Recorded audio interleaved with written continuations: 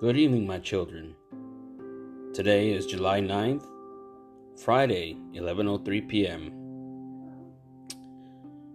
This is your host, Shay Ben Yaakov, and I want to welcome you once again to Jacob's Kitchen. Thank you, folks, for tuning in tonight on a Friday night. Some of you are welcoming the Sabbath tonight by giving the blessing over the wine and over the bread. And others tonight are getting ready to go out and have a good time. But I can tell you something. I too welcome the blessing of this Friday night for the Lord our God. We cannot forget all the greatness that the Lord God has done for us. All the great things that God has given us. You know, the Word of God mentions that being thankful, the living Word mentions that being thankful is a sacrifice. And that is one sacrifice that we should all absolutely give to God. Because when we sacrifice thankfulness to Lord God Almighty, it does something to our souls. It does something inside of us. What it does, it cultivates us a sense of humility, a sense of being thankful. When you're not thankful for what God has done for you, and you feel like, well, I don't need to thank Him because I've done everything on my own, and I've gotten everything on my own, and my parents have given me everything, and why should I thank some being that I can't even see, hear, listen to? You know, and that's the complete opposite of humility. That is self-pride and preservation. You feel like you want to hold on to yourself and your own strength and your own name brand and who you are as an individual. But the thing about it is God continually always not only identifies Himself to us in subtle ways, but He gives us true identity. Not like the world gives you identity. The world itself will not give you identity. In fact, today we're stuck in a culture that wants to actually strip away identity. And may I add, at the youngest point, it wants to strip identity away from little children. And so how important is it to have identity? You know, the importance of having identity is when somebody looks at you and they recognize what? First, your face, because your face is an identity. Secondly, if they recognize your face, they recognize your name and they know who you are. A third item of identity is who you are as an individual, whether you're masculine or female, and that is God-given as well. And so, these are the identities that God gives us: masculinity, femininity, a name, an image. And imagine the world being able to strip you away from all these identities, these blessings that God has given you, so people can recognize you, so you can be acknowledged, so you can belong. But if the world can strip you from these identities, they can make you faceless. They can make you nameless. And they can make you a non-binary person, which cannot be identifiable whether male or female. Once the world does this to you, you are no longer recognizable to anyone, let alone your family or even the world. You're a faceless individual with no name and no face. And imagine, how can you be one who belongs? How can you be one who feels like you're part of society, a part of culture, when society itself is trying to basically degenerate you, dehumanize you, and if you will, now you're going from being a human being to simply a commodity. Imagine being turned into a commodity. You know, you pick up a rock, and a rock has no face. A rock is neither male or female, and a rock doesn't have a name. It doesn't have its own name, if you will. You know, you can't pick up a rock and say, this rock is Brian, or this rock is Stephanie. No. It's faceless, it's nameless, and it doesn't identify as male and female. This is pretty much the type of value the world wants to degrade you to. Something that is just simply a commodity. And when you become a commodity, it's quite simple to now make you a number versus a name. Now it's quite now if you're considered a number to the world, you are something that can be coded, you are something that can be traced, you are something that can be traded, and eventually something that can be bought, and eventually something that can be sold. So I want folks to waken up. When God gives you an identity, He gives you a beautiful thing. He wants you to be known. He wants you to be seen. He wants you to be heard. And He wants you to be identified. Because this is the good way. This is God's way. And so I'm here today to tell you that today we are going the route of God's way. In Jacob's kitchen, we're going God's way. I want you all to have a seat at my table. And I want you all to get your cooking gear and your flour and your sugar. It's time for us to bake the living word of God. It's time for us to eat the light, to eat the bread of life, and to recognize that we are part of a family, the great family. The family of what? The family of those who we are the seekers. That's who we are. We are the seekers. We seek the great I am. We seek Hashem, the name. We seek Almighty God. That's who we're seeking. We are seeking the King of the universe. And we will learn as we go to the living word of all the patriarchs and of all the leaders and of everybody who also were a part of this journey as well. All the way to the very end of the New Testament. And I'll tell you something. The New Testament and the Old Testament, it's almost like you put a curtain between the two. But I can tell you something. What I say, many individuals will probably look at me cross-eyed and think I'm really weird for saying this. But this is my true belief because I'm on my journey. And you have to go on your journey. And you have to be suited by the great tailor. You know? And so when I mean suited by the great tailor is there was an angel who invited all these people into the gates, into the courtyard. And they were newly fresh souls that just came from earth. You know, people who died and stood there before the angel. And the angel looked at them and he called them up by their name. And he looked at all their outfits. And everybody had a horrible fitting outfit. You know. And he asked, he said, "Come here, young man. Let me see that what the tag of that coat says behind you." "Oh, Lutheran, you're Lutheran." "Yes, Lutheran. You should see how this suit that you're wearing actually fits a Martin Luther perfect." You know, because he's the one who made the journey. He's the one who came up with his own beliefs. He's the one who came up with his own ideals. You're just simply wearing his suit. That's why it fits you so horribly. Who's next? Yes, Kathy the Catholic. Yes, and on to the individuals who made up those theologies, and on to the individuals who made up all those ideals. You're wearing his outfit, Kathy, and that's why that outfit fits you so tight and so small on you. It's not meant for you, you know. And on to the next individual, you know, Ori the Orthodox, you know, one next to the other. Everybody entering in the gates of heaven with ill-fitted suits. And every now, once in a blue moon, you'll have one come in. And he'll look at the tag and he'll be tagless. He goes, "Oh, there isn't a tag on this suit." And everybody sighs, "What? It's generic. He has a suit that's generic. It's not even name brand. His suit is generic." And the angel goes, I get it. Y'all are so judgeful of this person who wears this suit that's generic and has no name tag. And everybody is very proud because they have name tags to show. Because they're rocking name brand. While the individual comes in, he's generic because he doesn't have a tag in his suit. He said, you know what? The angel speaks up for the guy and says, he might be generic, but I'm telling you, do you not see how fine this suit fits this man? And do you not see how fine this dress fits this young lady? It's tailored to their bodies, to absolute spec, to absolute size. It's beautiful. It's wonderful.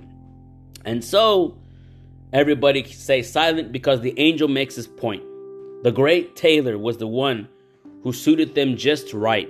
They seeked God their whole lives. And what they did was they didn't allow junk bonds being fed into their heads. And what are the junk bonds? Junk bonds are the theologies. Junk bonds are the ideals. And the way that man says, you have to believe the way I believe because it's the right way.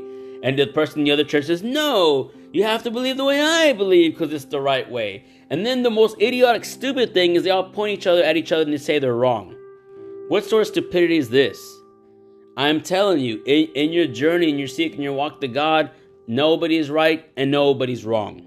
But I can tell you this, that walking in the light of God and walking in His mercy and walking in His grace, I can tell you something.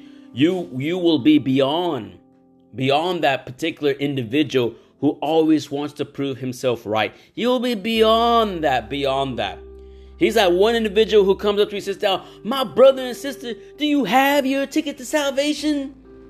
And that's the problem. They treat religion like a theme park. Do you got your ticket to salvation?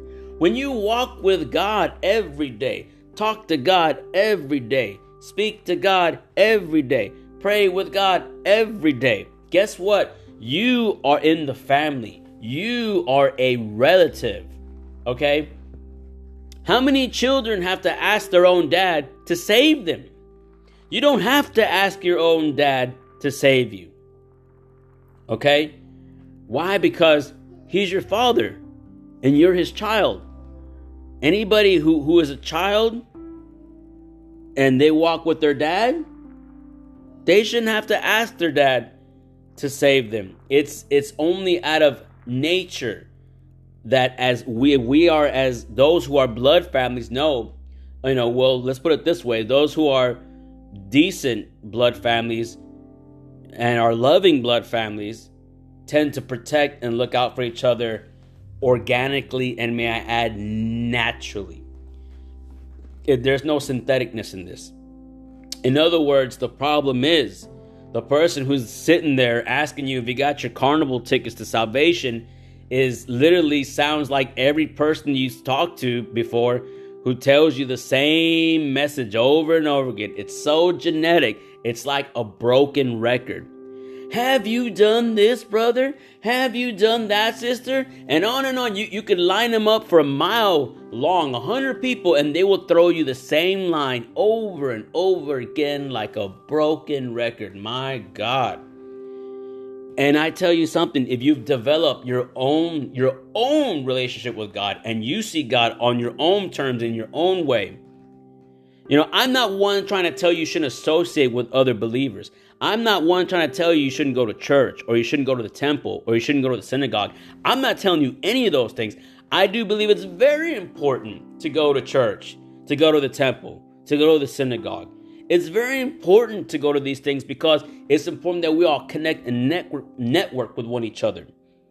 But you have to remember, when you become suited in God's outfit, you take with you wherever you go the Spirit of Almighty God, the living Spirit of Almighty God. What do we call that again? The Holy Spirit. In Hebrew, the Ruach HaKodesh goes with you wherever it goes. It's in you. You are that spark. You are that light. You take it with you wherever you go. Okay? And so let's just ponder on that for just a second. On wherever I go, the Spirit of God goes with me. And the thing, and why is that so important? Because so many times your life is not in the church. Your life is not in the temple. Your life is not in the synagogue. You're out in the real world. You're out in the real world. How many people today say, what are you doing, my friend? If you want to ask the Jew or the Gentile, what are you waiting for, Gentile? What are you waiting for, Jew? Or any other person of the religion, don't tell them what they're waiting for as well. But the main thing you'll probably get is, I'm waiting for the Messiah. In Hebrew, I'm waiting for the Mashiach to come. Christian, who are you waiting for? I'm waiting for the Messiah. I'm waiting for the second coming. My Judaic friend, what are you waiting for? I'm waiting for Mashiach. I'm waiting for the first coming. You're two individuals waiting for the Messiah to come. Period. You want him to come. Side A wants him to come, and side B wants him to come. One for the first time around, second side for the second time around. But it doesn't matter because both of them want the same thing. They want the Messiah to come. I can tell you this. Messiah, whether you like to hear it or not, Messiah has come. And he's walked in this earth. And he's gone.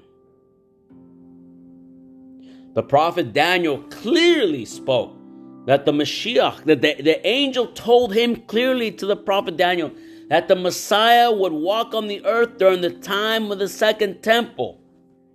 During the second temple. And I can tell you this, no other rabbi on the face of the earth during the time of the second temple ever did anything to bring okay. No one in the second temple never did anything, may I add, to bring completion to what? The Tanakh. Who was the rabbi to bring completion, or if you will, the absolute threading and weaving of God's final purpose and will to be done? What rabbi's ever done that during the time of the second temple? Can anybody think of that? Can anybody out there think of who that rabbi is? Okay? And I don't know about you. But the time, I tell you something. People may not think or believe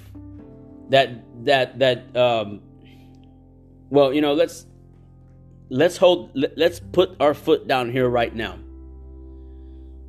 Rabbi Yeshua, Master Rabbi Yeshua, Master Jesus, the rabbi, was the only individual that added anything to the completion of the Tanakh, whether you like it or not. And Revelation, my friend, if you don't know what's going on right now or what's headed our way, it's in the book of Revelation. It will blow your mind because honestly, it's beyond me. But there are a few excerpts that only if God can let you see and know are very revealing on what is coming in our future. And in fact, what we already see on these patterns of what can be coming in our future. And it's not a pretty sight at all whatsoever. We all know the way society and culture is going. That's a given. But we can also see for those who are the Christians, you know about the book of Revelation. For those who are the Jews, you have no idea what the book of Revelation is because you don't want to open up that book. You don't want to read. You don't want to know anything about Rabbi Yeshua because you've been lied to. You've been lied to by your sages. You've been lied to by your rabbis. You've been lied to. They don't know he's not a Greek. Jesus is not a Greek. Jesus is a Jew. Okay? He was a Jew who came to serve the Father. And if you want to know what Rabbi Yeshua, you probably think, well, what does Rabbi Yeshua think about Hashem, God the Father, the Almighty? What does Yeshua tell us about Rabbi Jesus? Tell us about the Father. Well, I can tell you this. If you turn to John chapter 20, verse 17 in your Revised Bible, RSV, Jesus says to his disciples, I'm ascending to my Father and your Father, to my God and your God. That's exactly what it says. Read it for yourselves. John chapter 20, verse 17. I am ascending to my Father. And he looks at his disciples, and your Father. And then he goes, to my God. And he looks at the disciples, and your God. That is who Rabbi Yeshua ascended to. He ascended to Hashem, the Father. And he told his the other 12 Jews down there, he told them, the other 12 Jews, my Father, your Father. And he told the Jews once again, my God, I'm ascending to my God. And he looked at the Jews and he said, your God. He was ascending to the God of Abraham, Isaac, and Jacob. That is where Rabbi Yeshua went after he left earth and ascended into heaven. When he rose, this was, of course, after he rose again from the dead and stayed upon the earth to preach more and show his disciples that he had risen again. The resurrection. I can tell you this. If you believe in the resurrection, okay, this is your time now to find out who Rabbi Yeshua is, who Jesus is. You know, he wasn't a character to ever go around and tell people, look at me, I'm the Messiah. I'm the Messiah. That was never what Rabbi Yeshua did.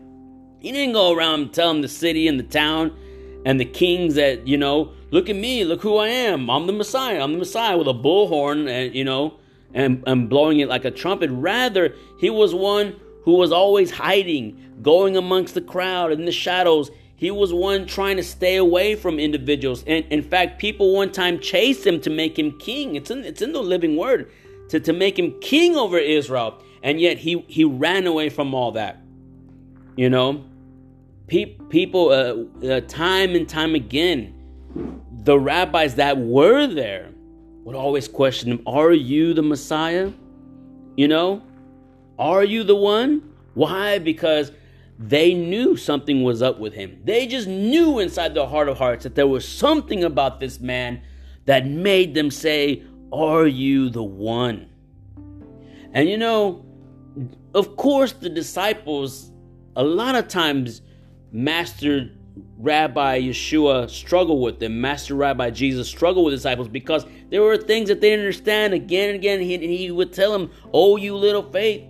He would get on them. Do you still not understand? He would tell them, you know. So when he would finish doing things and he was by himself privately with them, he would look at them and say, who do people say I am? And his disciples would say, well, some say you're John the Baptist. Some say you're Elijah the prophet, you know, and so forth. But he wanted to hear from them. He wanted to hear from them. But who do you say I am? And it was Peter, Simon, who called him the Son of God, Mashiach, the living Mashiach. You know, I can give you the honest truth. The day you see somebody before you, whether in public or whether in public or on television or some sort of social platform, the day you see someone who has the chance in public eye, if you will, not in private, not in privacy, but in public eye, the day you see somebody in public eye tell the world that he is Messiah, then that just more than ever undresses him and unveils him as a mere man. Because the day you meet the Messiah, or the day you see the Messiah, he will never, ever, ever have to trumpet that to the public. That's not how it works. Anybody who sits there and tells the whole world in front of cameras and lights and everything that he is the Messiah has automatically disqualified himself as the Messiah. Don't tell me you're the Messiah. You didn't have to ask Jesus if he was the Messiah. Because when they asked, is he the Messiah? He told the disciples this. He didn't tell the disciples, tell him I'm the Messiah. No, he didn't. He goes, tell his disciples, go tell him this, that I raised the dead, that I open the eyes of the blind, I make the dumb to speak, I make the deaf to hear, I make the crippled to walk. And in the end, I make the dead rise back to life. Like he did Lazarus. In other words, you don't have to ask. You just have to see. That's what makes a real Messiah. And I can tell you this. What did when God the Father left his footprints and fingerprints all over the Torah, the Tanakh, and the writings, he left it all over that. Because he was leaving hints of a taste of who he is and what he wants. What did he want? He wanted his name sanctified. More than anything, the perfect will of God was to have his name sanctified. And I can tell you this. It's time I clarify the difference on the difference of why Yeshua, Jesus, is different from all of the patriarchs before him falls down to this. Everybody who failed because of their own will, and failed, may I add, because they did it in the end for their own sake. And it came down to, in the end, they blindly chose their will, and may I say blindly because it was really their sake and not God's sake. How many times have people done things not for God's sake, but for their own sake, and may I add, thought they were doing it for God's sake? It happens all of the time. All of the time. And in the end, unfortunately, the patriarchs, they did things for God's sake, but ultimately it was their own sake that prevailed in the very end. Their own sake that prevailed in the very end, that sealed their fate. Some of y'all say, well, I don't have to worry about a fate, or I don't have to worry about predestined or things like that. Listen to me. You're already pre-wired. You're pre-wired by your institution, your church, your synagogue, your temple. You're pre-wired by your parents. You've been pre-wired by society, maybe school. Understand, when you're pre-wired, you already have a set of codes and commands in you and perimeters, may I add, that you are already meant to stay in. And the odds of you leaving those perimeters and those codes and doing something radically different than the way you're wired, I guarantee you're more likely to win the lottery than to do the latter. And I know it sounds crazy, and I know it's not what you want to hear, but this is reality. We ultimately become victims of our own sake. That is the hard truth. Nobody wants to hear, but it's true. However, why should I then even listen? There's no hope for me. I can hear some of you now. There's no hope for me. There's no hope for me because I'm pre-wired. I'm destined to do what I'm pre-wired to do. But what did Rabbi Yeshua say? What did Rabbi Jesus say? He said, do not fear, for I have overcome the world. But how did Jesus overcome the world and make himself separate from all the other patriarchs that came before him? Being that every patriarch in the end succumbed to their own sake. We all know how all their stories ended. And it all, ended, unfortunately, with all of them joining their forefathers. They all had to go to sleep and join their forefathers. And some graciously, some tragically, but this is how it happened. As for Jesus, he had his moment. Rabbi Jesus had his moment in the Garden of Gethsemane.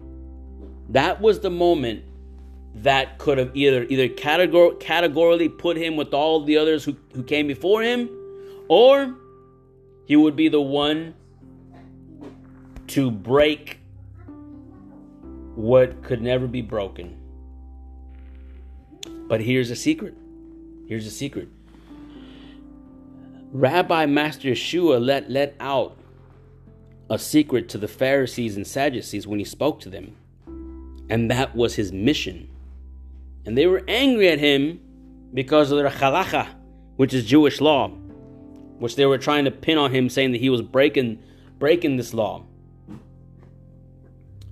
And Jesus looked at them and said, look, and this is where the secret came out. Some of y'all who sound like tape recorders and broken records always have this idea of what Jesus came for and what he came to do. And God bless you, I get it, right? I see that angle where you're coming from. So don't think I'm deaf to what you're saying. But from the Judaic halachic point of view, from the Jewish point of view, the Judaic point of view, he let the mission out. And what's funny is the Sadducees and Pharisees, it went over their heads. Had they truly listened to what he said, they would have hit full brakes and said, what? But he looked at them and said this, I didn't come to, and this is why Jesus came. I didn't come to break the law. I came to fulfill the law. Okay? So notice this. Everything that God wanted everybody to do since Moshe giving out those 10 tablets and beyond that, everything that God needed these people to do was to what? Fulfill the law. And to fulfill the law, you have to fulfill it in life and you have to fulfill it in death. There's just no way around it when it comes to fulfilling the law. Because the law comes with, as you remember, when Moshe gives the law is given as a blessing. But when Moshe also gave the law, and everybody forgets this, in the Torah, the law is given as a blessing, but in the Torah, the law is also given as a curse. And he gives it, I don't know how many, maybe it's 10, 12, or 20 something curses. Cursed is he who does not do this. Cursed is he who doesn't do that. And then, of course, and then there are the blessings that they give, you know. It's the both sides. It's the unfortunate, it's a sword that has two edges. Okay? It's a double-edged sword. One side can set the bonds free, and one side can kill. It's just the way the law is. The law preserves life, but at the same time, the law takes away life. It gives blessing, it gives cursing. It gives life, it takes away life. So in order for you to fulfill the law, my friend, you must fulfill it on both ends. You must fulfill it on one end to preserve life, and you must fulfill it on the other end, the cursed side as well. You have to drink the whole thing. You can't drink half of a drink. You've got to drink the whole thing.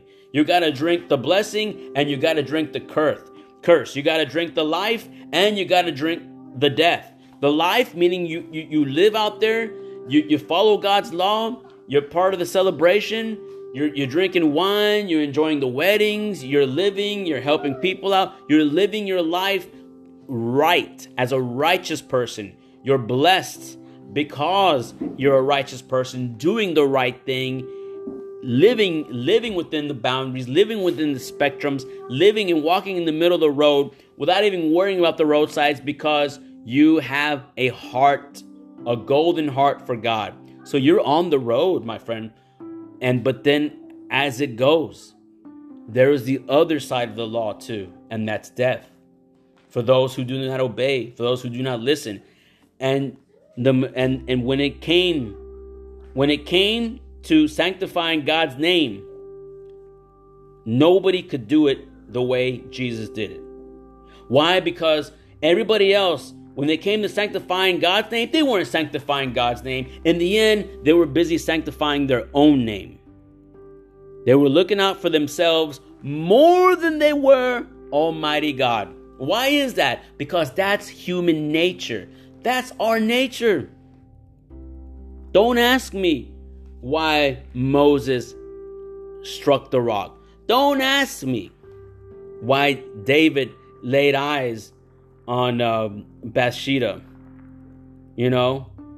Don't ask me why Samson gave the secret up and Delilah cut his hair. Don't ask me these things, because it was not for God's sake. Unfortunately, these acts were not for God's sake. Don't ask me why Solomon, in the end, worshipped idols. But it was not for God's sake. And know this, Mashiach, he who is the Mashiach, let the truth out.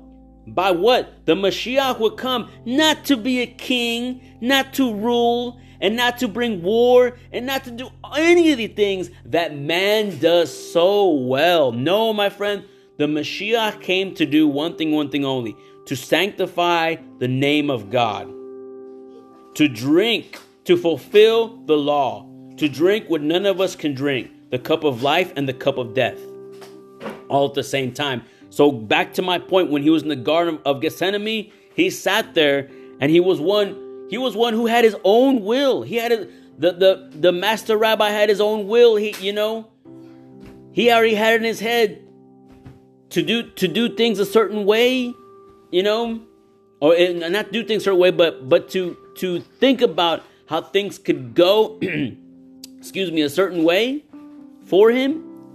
And so he cried out for that, to see if there was another way, an alternative, if you will. Abba, Father, if you can, take this cup away from me. Lord, please take this cup away from me. Hashem, take this cup away from me. And all he got was silence. And his disciples, of course, all sleeping, can't rely or depend on none of them. But what made him different from all the rest that came before him was this. Every man was put in a tomb and slept with his fathers, because in the end, they all were overcome by their own will for their own sakes. And they all were buried and stayed buried. Mashiach, the Messiah, and I call him the Messiah because there is your Messiah who walked the earth during that time of the Second Temple. There is the Savior. There is the man you've been waiting for. There is the one who didn't come to be like any average man. There was the one who came to sanctify God's name. And this is how he did it. He looked up, and it was not just any moment, a moment so intense for him that he was ready to die right there on the spot in the Garden of Gethsemane. He was at the point of death while he was right there with his hands folded, praying to Almighty Hashem, praying to Almighty God, blood streaming down his head, because it records that the burden and the heaviness was so heavy on him that he was dripping sweats of blood through him. The blood was going and coming out as beads of blood dripping down from his head, because he knew that this was no easy task. And he was torn between two things: his own will and God the Father's will. And as he stood there with blood dripping down his face, he looked up and he decided to do something that no man or patriarch could do before him. And that was to do the perfect will of God the Father. He looked up and he said, "No, not my will, but thy will be done." He broke the never-ending curse. He decided to drink the drink. He decided that the buck stops here. I am going to be the one to sanctify God's name. I am going to be the one to fulfill the law, which nobody under this earth, for the love of God, can, let alone fill.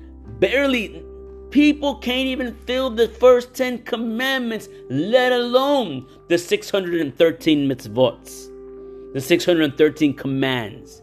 You can forget about, there isn't anybody on earth that can fill any of those. But you know what? There in the Garden of Gethsemane, all laws would be fulfilled. For what? So that God's name would be sanctified. It was for the sanctification of God's name. Why is that? Because God cares about his image towards humanity. He cares about what his name is to humanity. And nobody showed that care until Jesus walked the earth.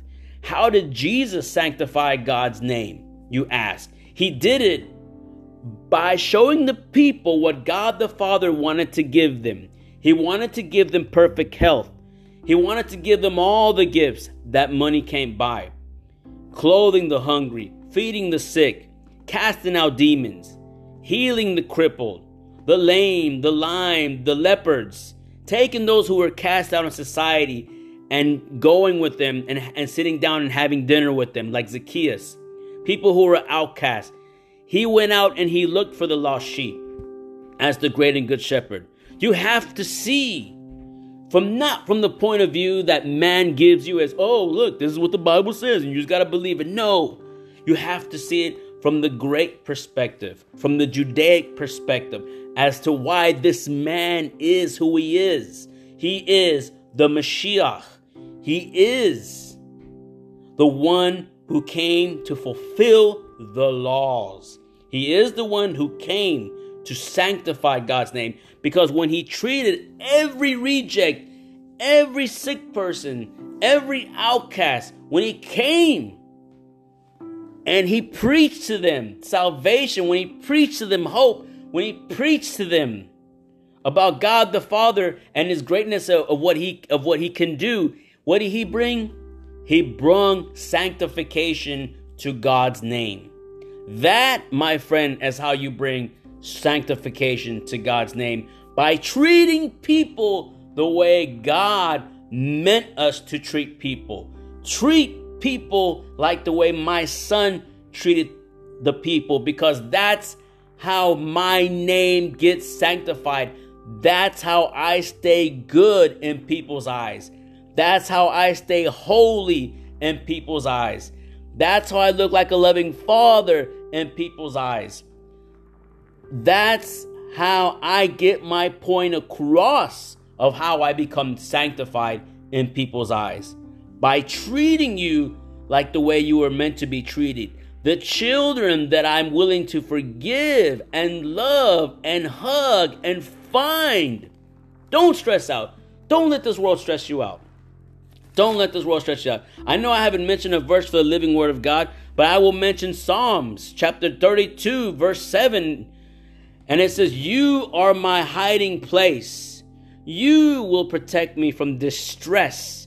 You surround me with songs of deliverance. Do you hear that? You are my hiding place. God the Father, you're my hiding place.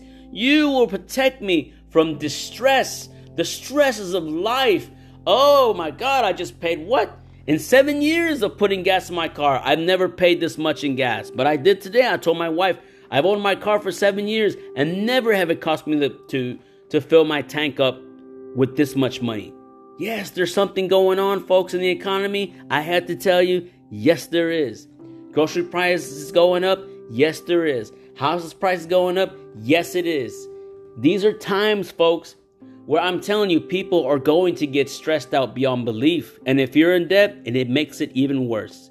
But you have to believe me that when the word of God says, you are my hiding place, my friend, God is your fortress, and that is where you can take refuge. He is your hiding place. You protect me from distress. He can protect you from the distress that's going to come out of you during these times. And you're going to need God more than ever. Because he, through you, can make all the difference. While the Jew and the Gentile wait for the Messiah, I tell you the truth, you don't have to wait. Be filled with his Holy Spirit. Be filled with the energy, with the life, with the forgiveness, with the loving kindness, with the mercy, with the strength of Almighty God.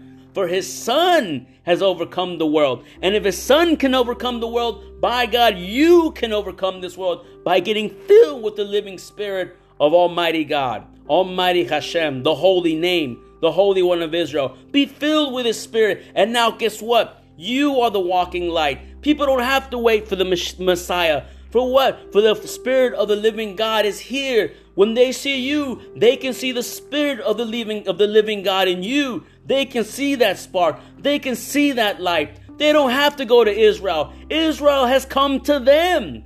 The power of the living God has come to them. You are Israel. You are that light. You are that life of God that's in you. And that is what makes the difference. They don't have to wait for a Messiah no more. For salvation has come to them. Because when you speak, you're going to give them the good news. And you don't have to give them anything prepackaged. You give them everything organic, because whatever God gives you, you just simply give it to them, to bless them, to pray for them, to forgive them, to heal them. Stretch forth your hand and see if God doesn't move mountains. See if God still can't part the waters. See if God can't make the crippled walk and the blind see and the deaf hear. For here is the spirit of Mashiach. Once the spirit of Messiah is upon you, believe you me, God's name will be sanctified. And not for your sake, my friend, but for God's sake. And I'll leave you with that. And like I said, don't let this world stress you out. Psalm chapter 34, verse 19 through 20 says, Adonai is close to the brokenhearted and sees those crushed in spirit. He knows how the way you've been treated. He knows you can't make ends meet. He knows you're not feeling well. He knows how dejected you feel. He knows how lonely you feel. He knows exactly what you're going through. And he's the one that's going to say, no, boy, I'm going to grab you and I'm not going to let you go underwater. But like Peter, I'm going to pick you out of the water. I'm going to hold you right next to me. And don't look at those giant waves. Look at me. And look at me. And if you look at me and believe, if you just believe, by God, we're both going to walk on water. My friend, these waves during these times are so enormous, you wouldn't believe it. And the waves that are coming for the months ahead of us, my God, you don't want to look at those waves. You don't want to look at those waves. But I'm telling you right now is the time to head into the ark, just like Noah's ark. That ark is open. Head into that ark. Head into that hiding place. Get on your knees. Read the word of God. Let the Lord tailor you. He will show you. He will teach you. He is the great master. His son is the great master. And his son is the great rabbi. In his son's name, there is authority. There's no doubt about this. God will show you the way. You know, there is only one way. There is only one God. Hear, O Israel, for the Lord our God is one. This is the truth. The Lord our God is one. And do you know who sits upon his right hand? Your advocate, your brother, your big brother, the good shepherd. More than willing to be your advocate from on high. He's more than willing, my friend. Why did they send a Messiah who suffered so much to represent us? Because, my friend, in this world, we suffer. We all suffer. And we need somebody who's already been in our shoes to represent us. You know who was the mediator for Israel and God? Back in Mount Sinai, back in those days, the mediator between man and God back then was none other than the prophet Moses. That was their mediator. Israel looked to Moses to hear from God, and Moses told them what God had to say.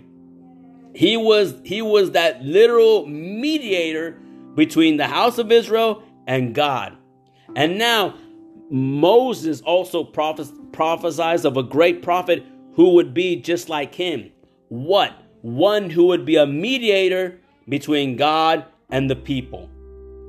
He fits the same sandals that Moses did. But however, I know Moses didn't make it to the promised land. We all know that. Messiah, can he get you to the promised land? I tell you this.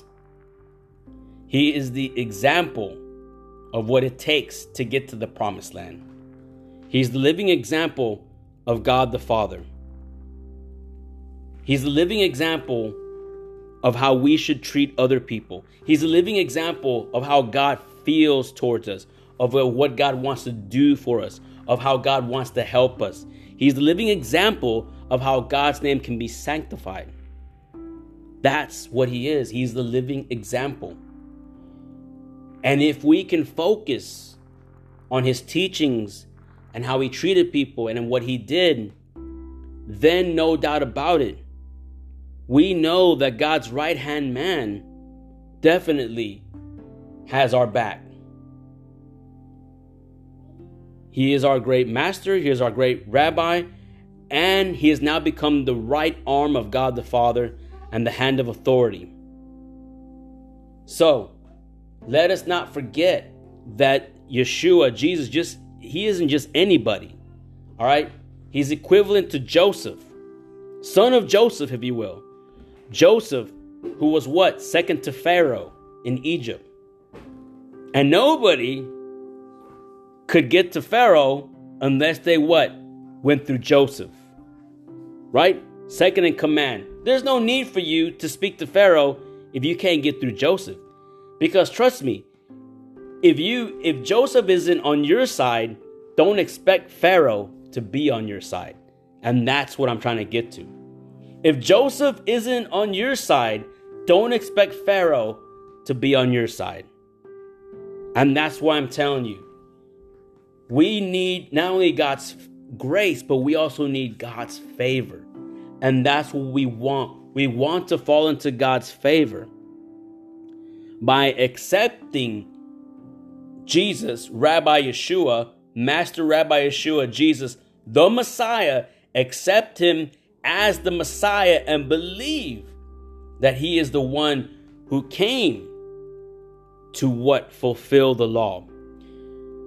It doesn't mean that the law disappeared. No, my friend, all the post signs are still there. All the law is still there. Remember, heaven and earth can pass away, but the law remains. All right, or I'm sorry, heaven and earth would have to pass away before even the law passes away. The law isn't going nowhere. The law is here to stay. These goalposts are there for a reason. It's to keep us focused so we can stay on the road. But know this, the law isn't going to what? The law isn't going to change your corrupt heart. Okay? It's not going to change your corrupt heart. Why? Because that's what God wants to do. He's looking more than just for you following the law. He's looking for circumcised hearts. So, get your heart circumcised. Get your hearts clean. It's not about what you put in your mouth. It's what comes out of your mouth, as the great rabbi says, as the great Messiah says. And let the world know that yes, you don't have to, and I don't want you to take it from me that he's Messiah, that he's Mashiach. I want you to get on your journey and I want you to find out for yourself. I want you to grab the sugar and the oil and I want you to bake and I want you to form the dough and I want you to do everything you can with the word of God. Seek God while he may be found. Seek God every day, because this is how you will come to know his ways and his word and eventually his will. It'll all come together as one. I have much more to tell you, but I'm telling you, it all comes down to you. It comes down to labor. It comes down to thou shalt love the Lord thy God with all thy heart, mind, soul, and strength. Too many people don't know what it means by strength. You know what strength means? Strength means you got to put in the work. You got to put in the labor. That labor is what? You physically seeking God. You physically praying. You physically talking to him. You physically reading his word. That's the strength for the love of God. Besides your heart, besides your mind, and besides your soul, where is your strength, O you my lions? Stop hanging around with the hyenas, because then you'll start acting like a hyena. I want you to tell you, hang around the lions, and you'll stay like a lion and be like a lion. And here is a lion amongst you to tell you that God is King, King of kings and Lord of lords, and ruler of the universe. And know this, that his Messiah has come, and his Messiah will come again. So, brothers, God bless you. And for those who have invited the Sabbath by saying the blessings, God bless you too, and Shabbat Shalom to individuals of all as well, to everybody back there. God bless you. And so I want to thank you for listening and for stopping by at Jacob's Kitchen. I hope you had your fill, and I pray to Almighty God for y'all. Whatever you're going through, I want you to keep hope alive. I want you to know that your Heavenly Father is not going to let you drown. He's not. But know this, that you must believe, my dear children. Believe so that you can receive. Believe so that you can know. Believe so that you can see. And by God, we can walk on water. Amen and amen. And God bless you and have a good night. This is Shay Ben Yaakov signing off from Jacob's Kitchen.